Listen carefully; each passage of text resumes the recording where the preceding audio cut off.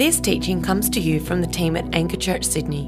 We hope you're blessed by it. For more teachings, resources or info, check out our website www.anchorchurch.com.au. Well, good morning, Anchor. How's everyone doing this morning? Great. Good to see everyone. Just get my... What was funny about that? Did I miss something? Thank you, Matt. I'm very well. Very well. Well, I'd love to add my welcome to Brad's. It is great to see you here this morning. For those of you who are in the room and for everyone watching online, we truly do miss you and look forward to seeing you in person as well in the coming weeks.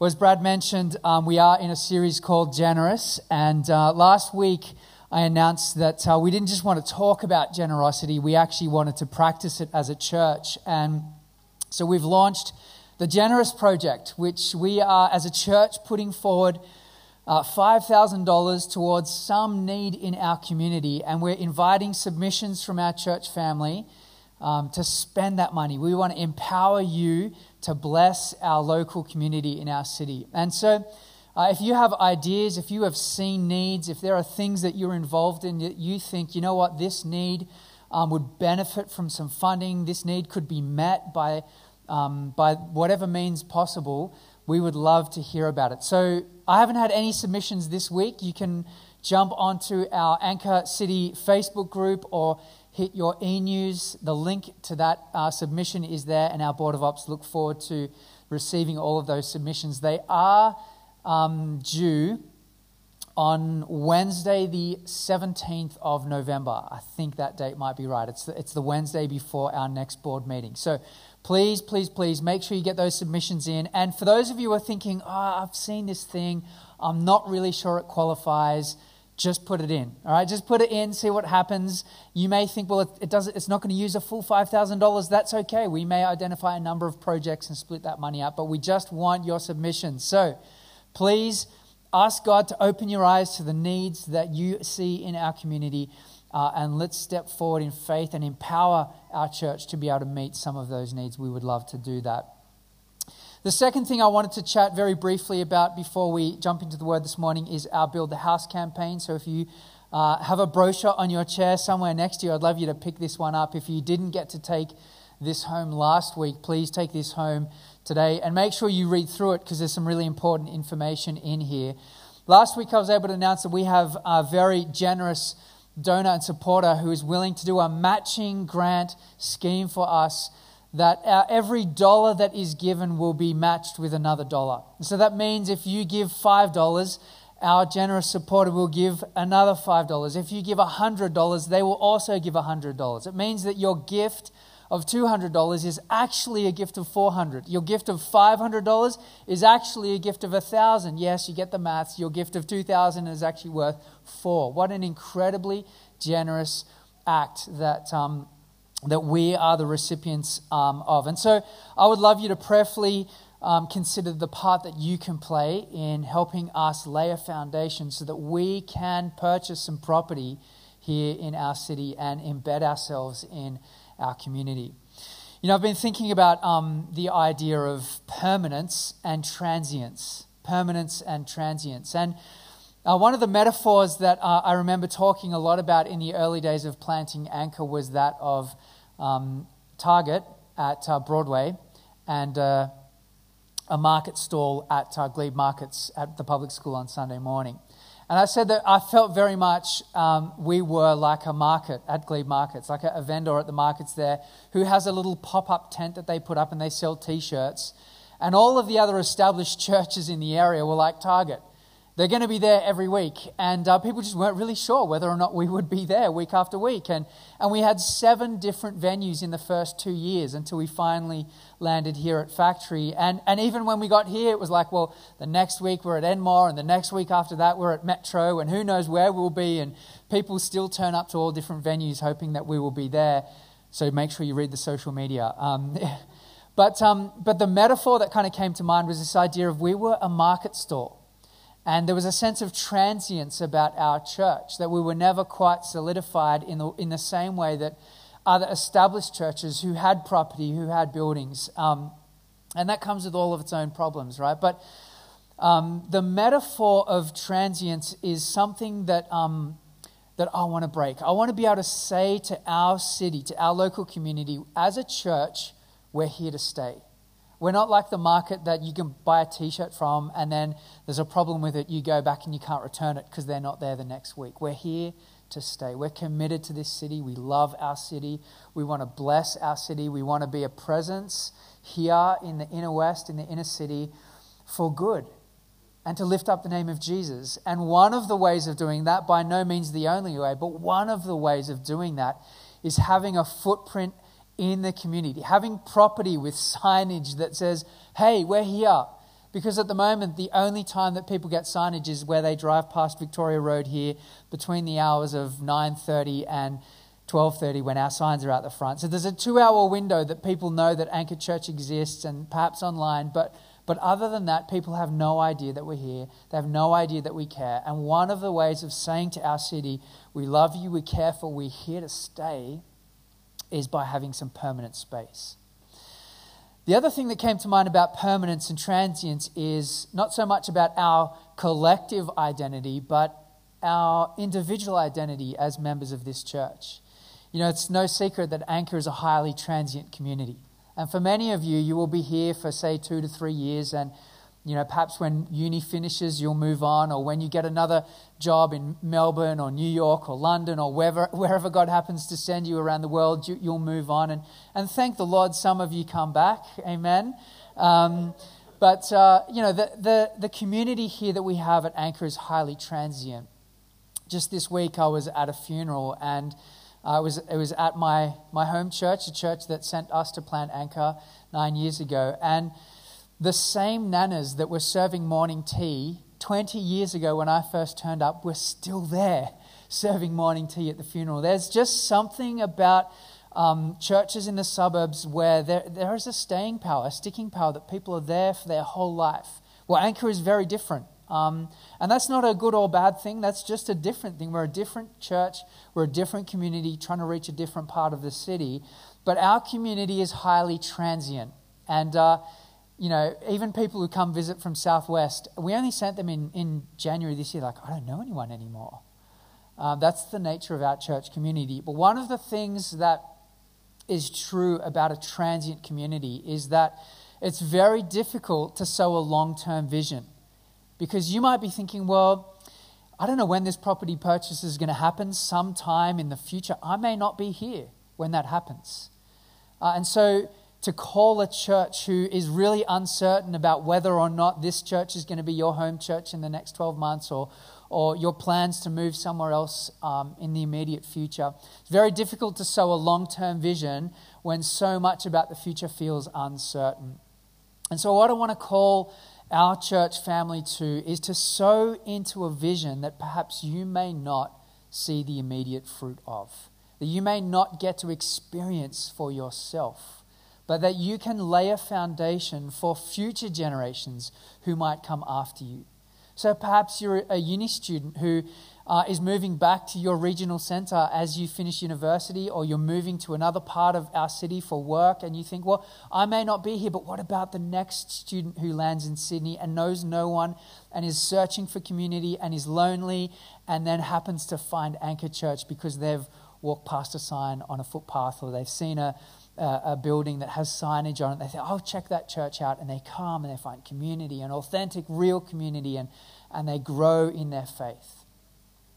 We received an anonymous external donation at the start of this year of $11,000. When I don't know if you remember, back in February, we launched this, Build the House vision, and we were hoping to do our big capital campaign around June. And this very, very generous external donor has given us $11,000, and I asked them to write a little testimony as to why they wanted to support us. And this is what they said. I want to read it out to you because it was so encouraging.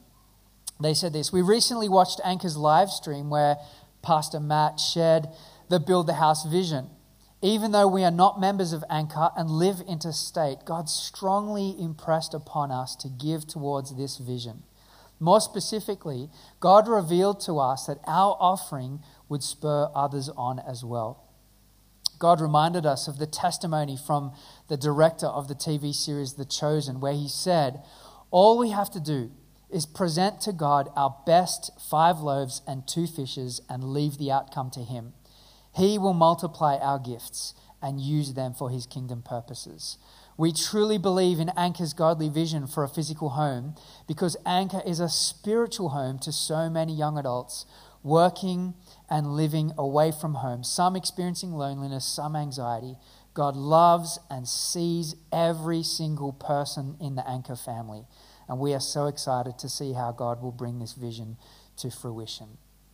Here is someone who will never experience the blessing of having a midweek space like we will, who are still here whenever this purchase happens.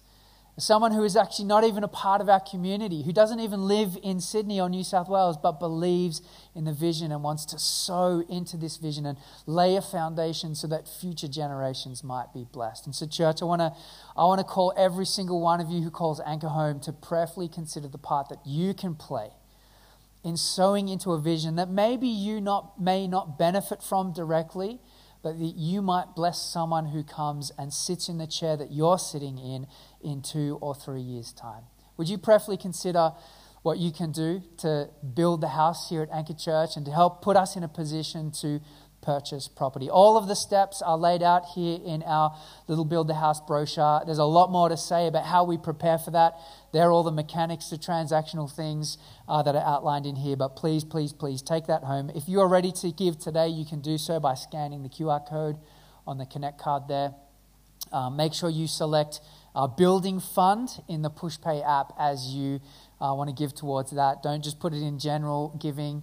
Make sure you select Building Fund so that we can provision it for Build the House.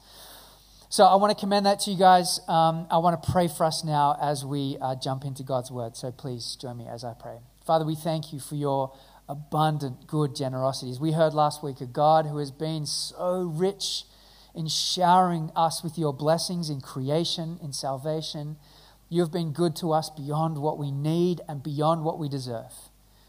And Father, this morning, as we look at a piece of scripture that is particularly challenging for us, for me, God, I pray that you would help us to move beyond perhaps the discomfort that a passage like this creates for us and inspire in us a vision to be a radically countercultural, generous people that look exactly like the God we worship.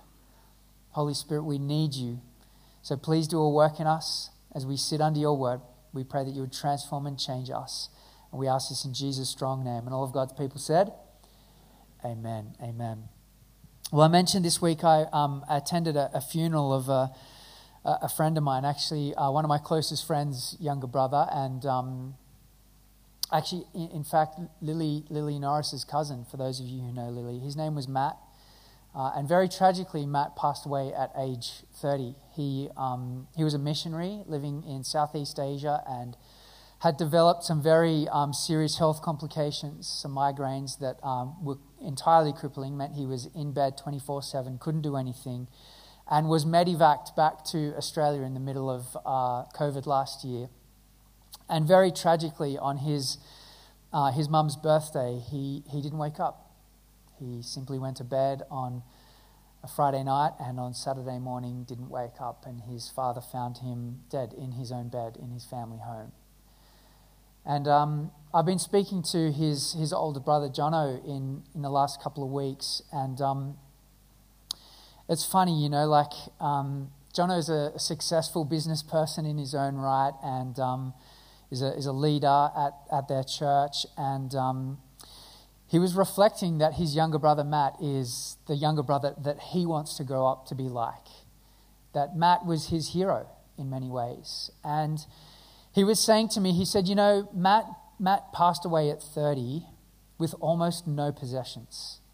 He almost owned nothing. And I said, what do you mean? He said, he actually gave away everything he had. He literally, everything that God blessed him with, he saw as a means to serving people and giving it away. And at age 30, he died with a laptop and a cheap car that he had just bought with his fiancée because they were planning on getting married in March. And then a couple of clothes in his wardrobe, which wasn't much.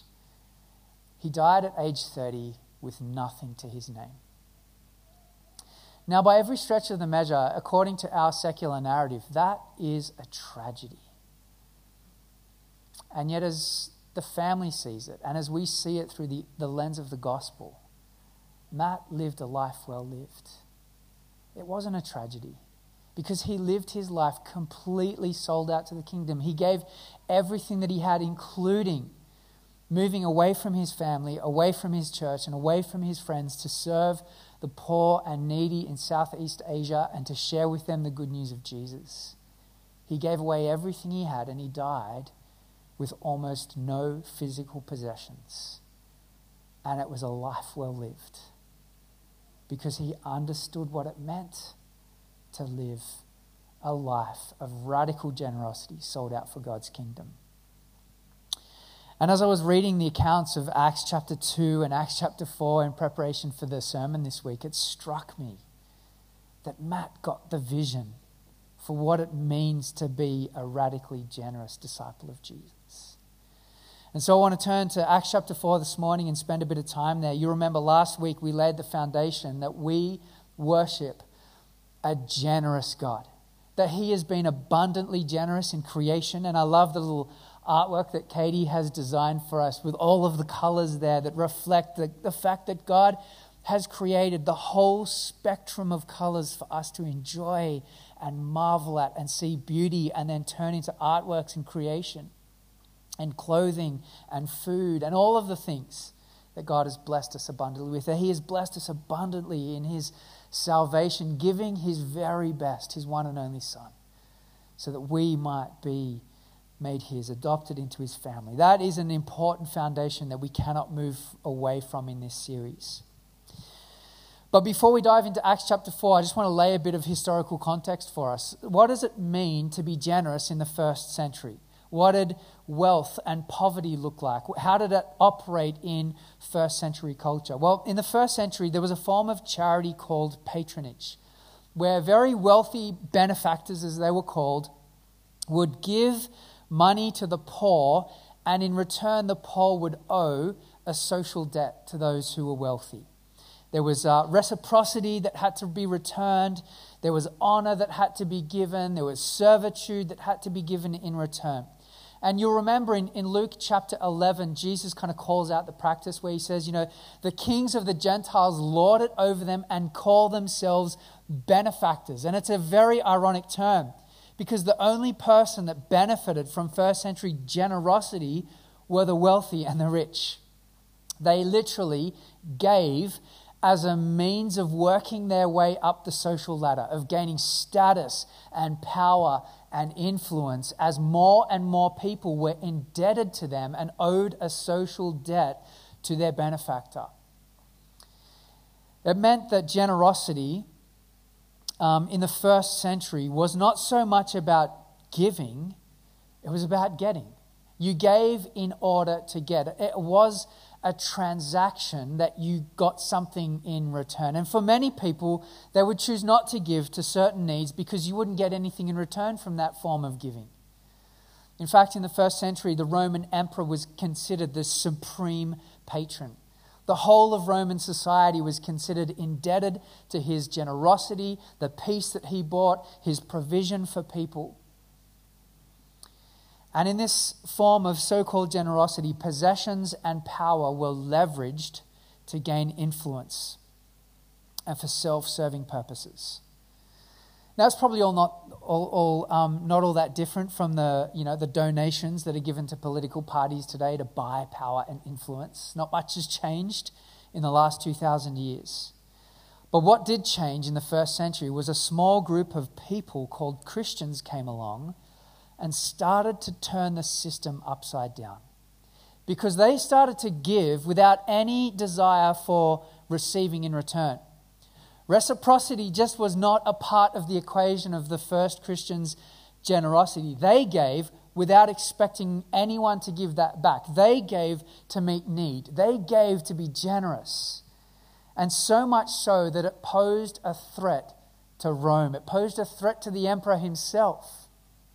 Because no longer was he the one who was creating a system of indebtedness where people were looking to the emperor and to the Roman Empire to support them and for their security. Now a small group of radically generous individuals were caring for the poor in a way that had been never cared for in the past. Tim Keller has a famous quote where he says in the first century, practically everyone gave their body to anyone and their money to nobody. And along came the Christians, and they gave their body to nobody and their money to practically anyone. A radically generous community. Well, I want to take a little snapshot, a picture of the early church in Acts chapter 4. So if you want to keep your Bibles open there or turn your eyes to the screen. And it's important to not romanticize the early church, right? They're not perfect. Not everything that we read in Acts is stuff that we should be doing. But there are some beautiful biblical principles here that we can see that I want to draw out here from Acts chapter 4. And the first is that the generosity of the early church is the fruit of the ministry and fullness of the Spirit in the life of the church. What we see happen in Acts chapter 2, at the end of Acts chapter 2 and the end of Acts chapter 4, Luke gives us two summary accounts of the early church. And both of them follow immediately after the outpouring of the Spirit. So you remember Acts chapter 2, the church is gathered. They're all in the upper room. The Holy Spirit falls upon the apostles and the believers, and tongues of fire are above their heads, and they're speaking in other languages and tongues. And then immediately after that, Luke gives us a little summary of the church. They lived together. They were devoted to the apostles' teaching, to the fellowship, the koinonia, the breaking of bread, and to prayer. And God blessed them. They found favor. They were generous. They were looking after each other. And the Lord added to their number daily. You get this little summary statement of the church. And the same thing happens in Acts chapter 4. So you remember Acts chapter 3, Peter and John heal a blind person. They start preaching the resurrection. The Sanhedrin throws them into jail. They haul them before the Sanhedrin. They warn them not to speak in the name of Jesus. They completely disregard the same men that killed Jesus. And then they have a church prayer meeting together at the end of Acts chapter 4. And there's a Holy Ghost earthquake that breaks out. The place where they're praying is shaken. The Spirit falls upon the church community. And they go out. They boldly speak the name of Jesus. And then Luke gives us a little summary statement of the church, which is what we read here. And in both of those things, what Luke draws out, the nature of the church that he draws out, is that they had everything in common and they were crazy generous towards each other.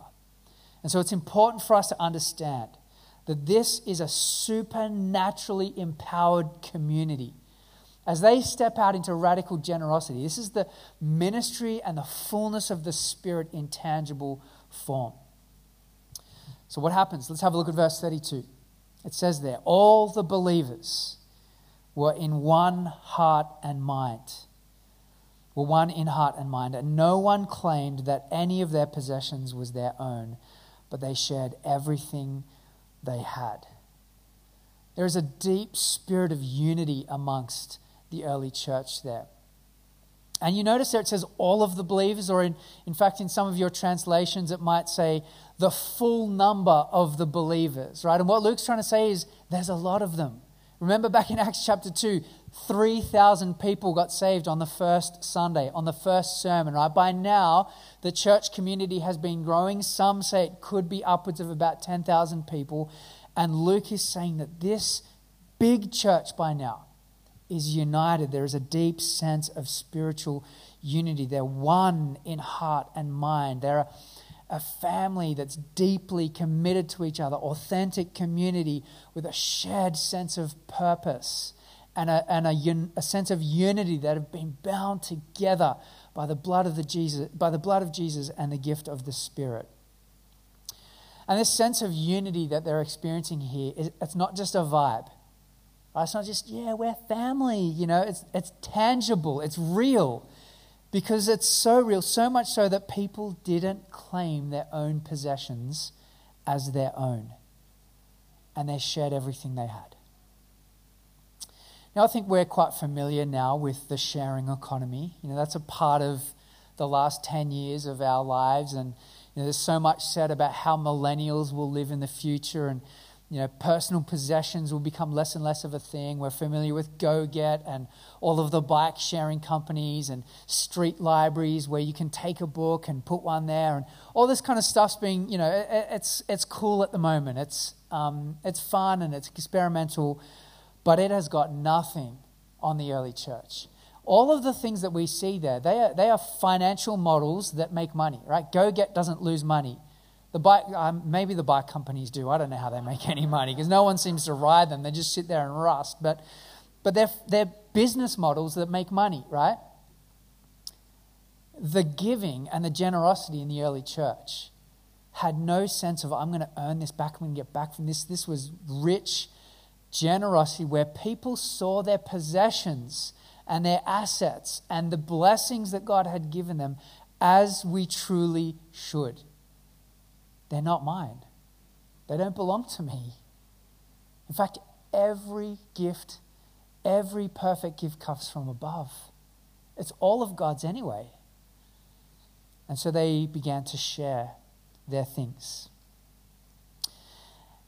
And it's grace that has motivated this radical generosity. Right? This is not obligation. This is not like some cult leader who's come along and said, just sign everything over to me and God's going to bless your life and join this little community, and then there's aliens living behind the sun. And, that's not the scenario that's happening here. This is a freely motivated, spirit-empowered community. It's motivated by grace. Have a look at verse 33.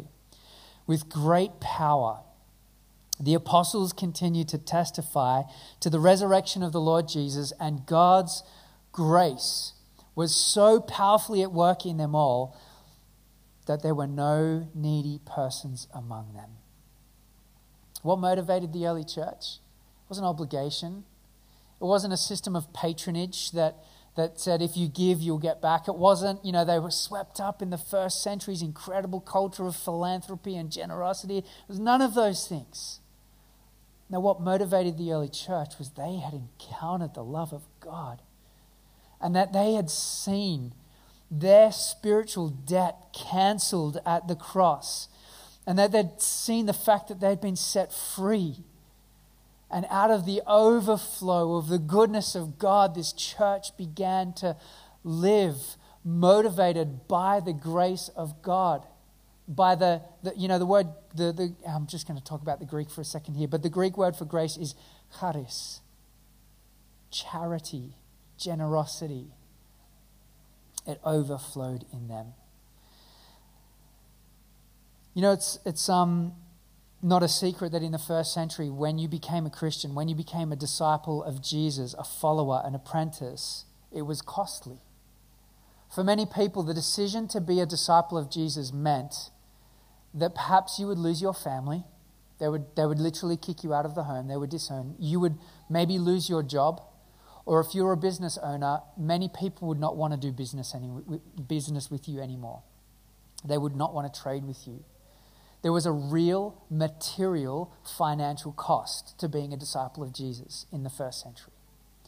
And so for many, those who could, those who were wealthy, would give to those who were in need. And it says there in verse 34 that there was no needy person among them. That's incredible. A church, a mega church, a church of thousands, and there was no needy person among them. People think that phrase there, no needy person, it's an echo of Deuteronomy 15. And if you've read Deuteronomy 15, perhaps you haven't recently, but Deuteronomy 15 is where Moses lays out the laws around Jubilee and the Sabbath year. So one of the laws that God had given his people is that every seventh year you would cancel the debts of your brothers, your brothers and sisters, your fellow Hebrew. You would cancel their debts on the seventh year. It was the Sabbath year. On the 50th year, the year of Jubilee, property would be handed back and everything would kind of reset. And so many people think that this phrase is so close to what the writer says in Deuteronomy 15, this no needy people among you. That was what was the result of the Sabbath year, the seventh year, was that there would be no needy people, that debts would be cancelled, that things would be reset. And here we see a beautiful picture of the early church and its reality for them. There were no needy people among them. But the early church didn't just practice this every 7 years. This was an everyday reality. They immediately acted to meet the needs of those in their community. Have a look at what it says, verse 34 again. From time to time, those who owned land or houses sold them, brought the money from the sales, and put it at the apostles' feet. And it was distributed to everyone who has need. Joseph, a Levite from Cyprus, whom the apostles called Barnabas, which means son of encouragement, sold a field he owned and brought the money and put it at the apostles' feet. Now, I don't know about how you feel as those verses are read out, but in Sydney in 2021, in the midst of a housing crisis and a boom in the housing market, that sounds ridiculous. Like, who in their right mind would sell property? Everyone's trying to buy property at the moment because it's increasing in value so significantly and so quickly. Why would anyone sell property? And my guess is, I don't really know the property market of Jerusalem in the first century. That's just a little bit above my pay grade. But my guess is that was as crazy in the first century as it is now. And maybe now the degree of crazy is a little bit more, but it's still radical. It's still crazy for someone to sell their property, to liquidate their assets and give it to the church and say, use it to care for the people in this community who are in need. Their generosity was sacrificial, costly, and substantial. And Luke gives us a personal example of someone who's been generous. Right? He's not afraid to give a name. His name's Joseph. He's a Levite. He's a priest. And traditionally, priests didn't own property according to the law. But Joseph, for whatever reason, owned a field. He owned a plot of land. And he comes and he sells the field and he liquidates his assets and he gives it to the church. He says, use this to bless those who are in need. And Joseph gets the nickname Barney or Barnabas. And it means son of encouragement. And you kind of guess where he got the nickname from, right? Because what an encouraging act of generosity. I can't tell you how encouraged I felt when Brad rang me one Monday morning and said, hey, I've just gone to the letterbox to pick up the mail and there is a check for $10,000 in there from a supporter who wants to support the build. That was so encouraging to me. You imagine the early church receiving the proceeds of Joseph's sale of his property, how encouraging that would be. He is a son of encouragement. And that's probably just one of the ways that Joseph was encouraging. Now, it's at this point in the sermon that the preachers will start to roll out the caveats, right, to this. And the caveats are important, but before I jump to the caveats, let me just pause here for a second and admit that this kind of radical generosity challenges our notions of generosity, doesn't it? Like, isn't this a challenging story to hear for us? I don't know about you, but I have been convicted about the way I think about generosity this week. Not just as I've been preparing this, but as I've been listening to the stories of Matt Anderson's life and the way he lived. Challenged. And I reckon that's why Luke wrote it. He didn't write it so we could explain it away with our caveat. He wrote it to challenge us. And he's given us an example to say, this is what it looks like. And he'll give another example a bit later on in chapter 5 of what it doesn't look like. And we'll get to that in a second. But I want to say we can't run too quickly from the challenge of this passage. So here are my caveats. The first is that this was occasional liquidation of assets. You notice in verse 34 it says there, from time to time. This was not a requirement for membership of the early church, that you had to sell everything you had and hand it over to the church leaders. This is not a form of proto-communism. This is not a community of goods that perhaps the Anabaptists pushed for post the Reformation. This isn't, and look, there are monastic communities, particularly a community called the Qumran community, which developed in the first century, that required you literally to sign away all of the assets in your life and live community from a common purse. And none of that is what happened in the early church. This was occasional giving. As a need arose, people who had the ability to, like Joseph, would sell their assets and give it to those who were in need. The second thing to say about this is that land ownership was not a problem. Right? Land ownership, property ownership, wealth were not the problems here. We encounter an example that Luke will give us in chapter 5 of a couple called Ananias and Sapphira. They also had property, they also had assets, they also liquidated their assets and brought it to the apostles. And something very profound happened. They literally fell dead on the floor as Peter called out their sin. But this is what happens in Acts chapter 5, verse 3. Have a look. Then Peter said to Ananias, "How is it that Satan has so filled your heart that you have lied to the Holy Spirit and kept for yourself some of the money you had received for the land? Didn't it belong to you before it was sold? And after it was sold, wasn't the money at your disposal?" You see what Peter's saying here? It's yours. The problem was not that they had wealth. The problem was not that they had property. The problem was not that they liquidated. The problem was they lied about it and deceived both the church, and they tried to deceive God, which is dumb because you can't do that. So the problem isn't wealth. The problem isn't land ownership. The problem isn't assets.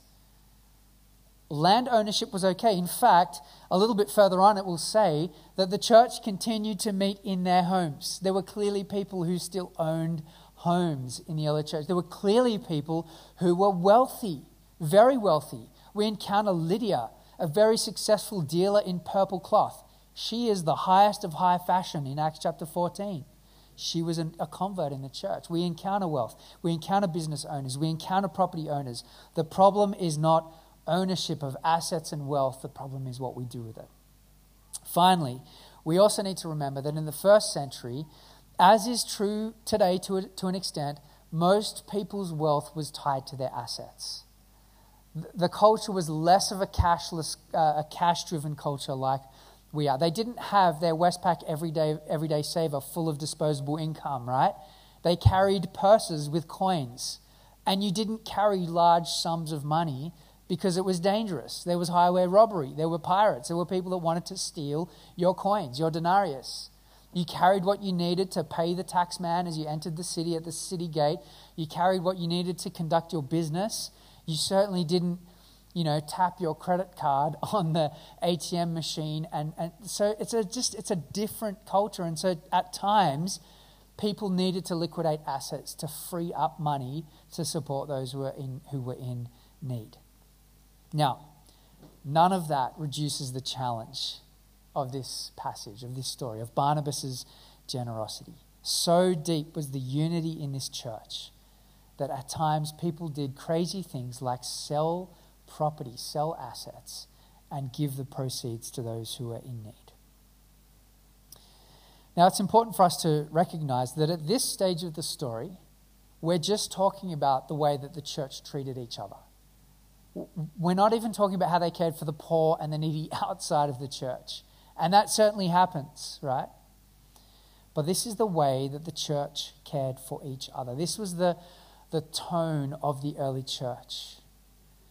You remember in Galatians 6, Paul says, "Do good to all people, but especially the household of faith."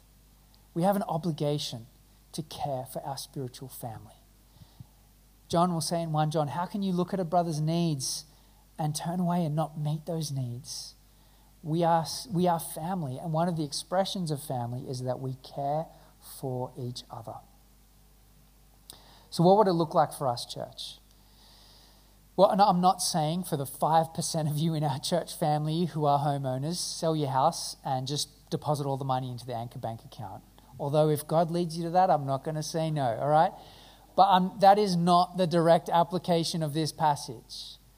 But what would it look like for you? We've got a bunch of people in different life stages, different backgrounds, different wealth portfolios. But God has given all of us something. He's put something in our hand. What does it look like for you to use what God has blessed you with to bless our community? How do we embody this radical generosity of the early church? And I want to say, we are. I have seen this happening. One of the beautiful privileges that I have as pastor of this church is seeing snippets of generosity that are kept private. That people do, that they don't want to, they're not willing to share their story. They don't want to let their left hand know what's happening. And it's beautiful to get a little window into what's happening. We saw the stories. These were only the ones on the video before that people were willing to share. And, some people are like, look, I just can't share the story, or we didn't have permission to share the story. But there are countless other stories just like the ones that have been shared on the screen this morning. I was talking to Paul, the director for Compassion, and he was saying that the last 2 years of Compassion Sundays that Anchor have done are some of the best Compassion Sundays that he has seen of any church in Sydney in the last 2 years. Just this year, we were able to sponsor, I think, another, 17 or 18 new children, releasing children from poverty in Jesus' name. Almost 50% of our church family have a or multiple sponsored children. That's incredible. We are literally changing people's lives in Cebu City. As Ruth mentioned on the video this morning, just this year, our church gave over $7,000 to meet the medical needs of Lovely, a pastor's daughter in the Philippines, where Scotty and Ruth are working and hoping to return soon. And Scotty sent me a picture of Lovely this week. She needs our prayers. She's very unwell. The doctors want to start chemotherapy on her to treat her cancer. They can't do that until she puts on weight, and she just looks so unwell. She's so thin, and they're trying to feed her through a drip. But she needs our prayers as well. And you guys have been so incredibly generous this year. What does it look like for us? Not to use our possessions and our assets and our power to increase our standard of living, to increase our social status, to increase our power, but as an act of service. What does it look like for us to be a people who would live lives like our Savior Jesus, who would be willing to lay it all down in the service of others? I think there's a bunch of creative ways that we can do that. Are we not the people of God, filled with the Spirit of God, worshipping the most creative person ever?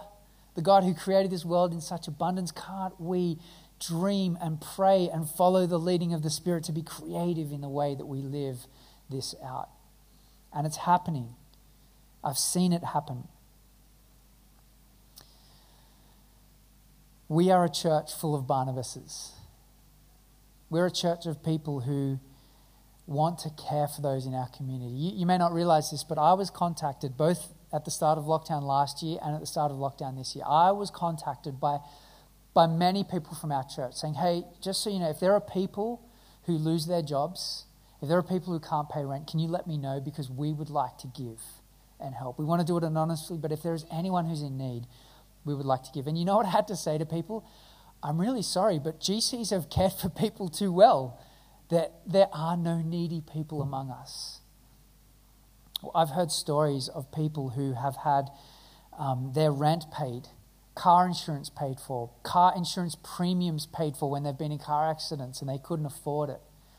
We have seen countless families blessed with meals, and we have had people from our church pay for months and months of psychology sessions for people who needed it, because they saw a need for someone who was so wrestling so deeply, and they saw, you know what, if this person gets the help that they need, their life could be changed. And people have given and given. You know how expensive psychology sessions are? Months and months and months of weekly psychology sessions so that people could be cared for.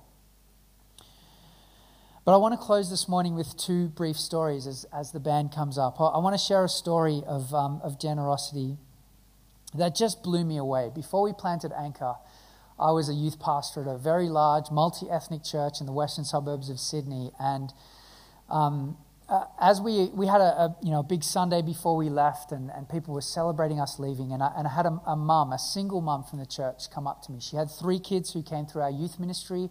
She was recently divorced. Her husband had left her for another woman, and she was left with 3 children, no job, and a mortgage on a house.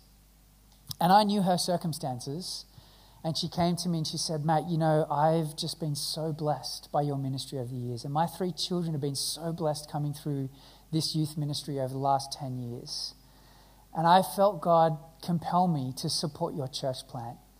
And at that moment, I just wanted to say, no, you can't do that. You can't afford to do this. And she said, "I don't have much money." I was like, I know. She said, "But I really feel led to support your church. And I can only afford $60 a month." And I'm like trying to hold back the tears, and the waterworks are coming, and I'm hugging her. I'm like, "Oh, thank you. And everything in me wanted to say no. And I think God stopped me from saying no, because she is, for me, the widow who threw her last couple of pennies in the temple offering. And I didn't want to rob the honor that God saw in her act of generosity from her. The other act of generosity, which has blown me away as well, is actually a story of Brad and Catherine Koneman. And I've asked permission to share this story this morning. And we've already heard their generosity from Robin and Lisette Volpe this morning on the screen. But I didn't realize this one until a few years ago. But when we first started Anchor, and I asked Brad and Catherine if they would come with us on this crazy journey of planting a church, they said yes. Brad was starting full-time Moore College, going to study. They just had their first child. Eva was a baby. Catherine wasn't working. College is expensive. Living in the inner city is expensive. And I said to Brad, I'm really sorry, but I don't think I can pay you at this stage. And he said, "That's fine. We're still in. We believe." But thankfully, God blessed us enough before we launched that I was able to give Brad a very measly first year salary here at Anchor Church. And I don't even know what it was. I think it was somewhere in the vicinity of $6,000 to $8,000. And I didn't find this out till years later when someone very sneakily just passed me some information that I wasn't supposed to know. But I found out that Brad and Catherine gave their entire first year wage back to the church. In a moment where they had need, studying full-time, living in the inner city, expensive cost of living, neither of them had jobs. And they gave the whole thing back.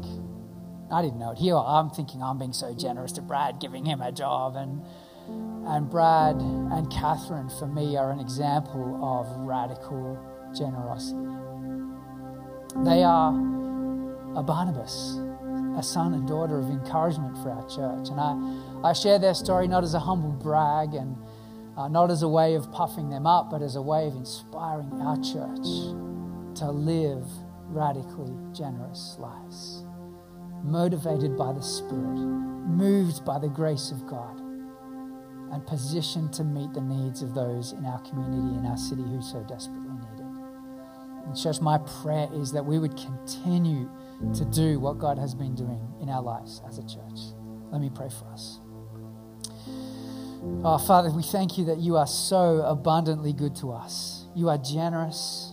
You have blessed us. God, I thank you for the ways that you have blessed our church in countless acts of generosity over the years. The stories that we've heard shared this morning, the ways that mums have been blessed with meals, new mums have been blessed with meals, the way that people have been blessed with car trips and car loans, and rent has been paid for, and the way that we are able to live out our identity as family, as community. God, I thank you for that. And I prayed by the power of the name of Jesus and in the grace of God and empowered by your Spirit, you would continue to help us be a church that is radically generous, that the watching world would look on and see this church is crazy. Help us to see, God, that every blessing that you have given us comes from above. It's not ours, it's yours. And you have given us these blessings to steward for our joy and for the good of other people around us. Stir this in us, Father, we pray. In Jesus' strong name. And all of God's people said, amen. Amen. Bless you, church.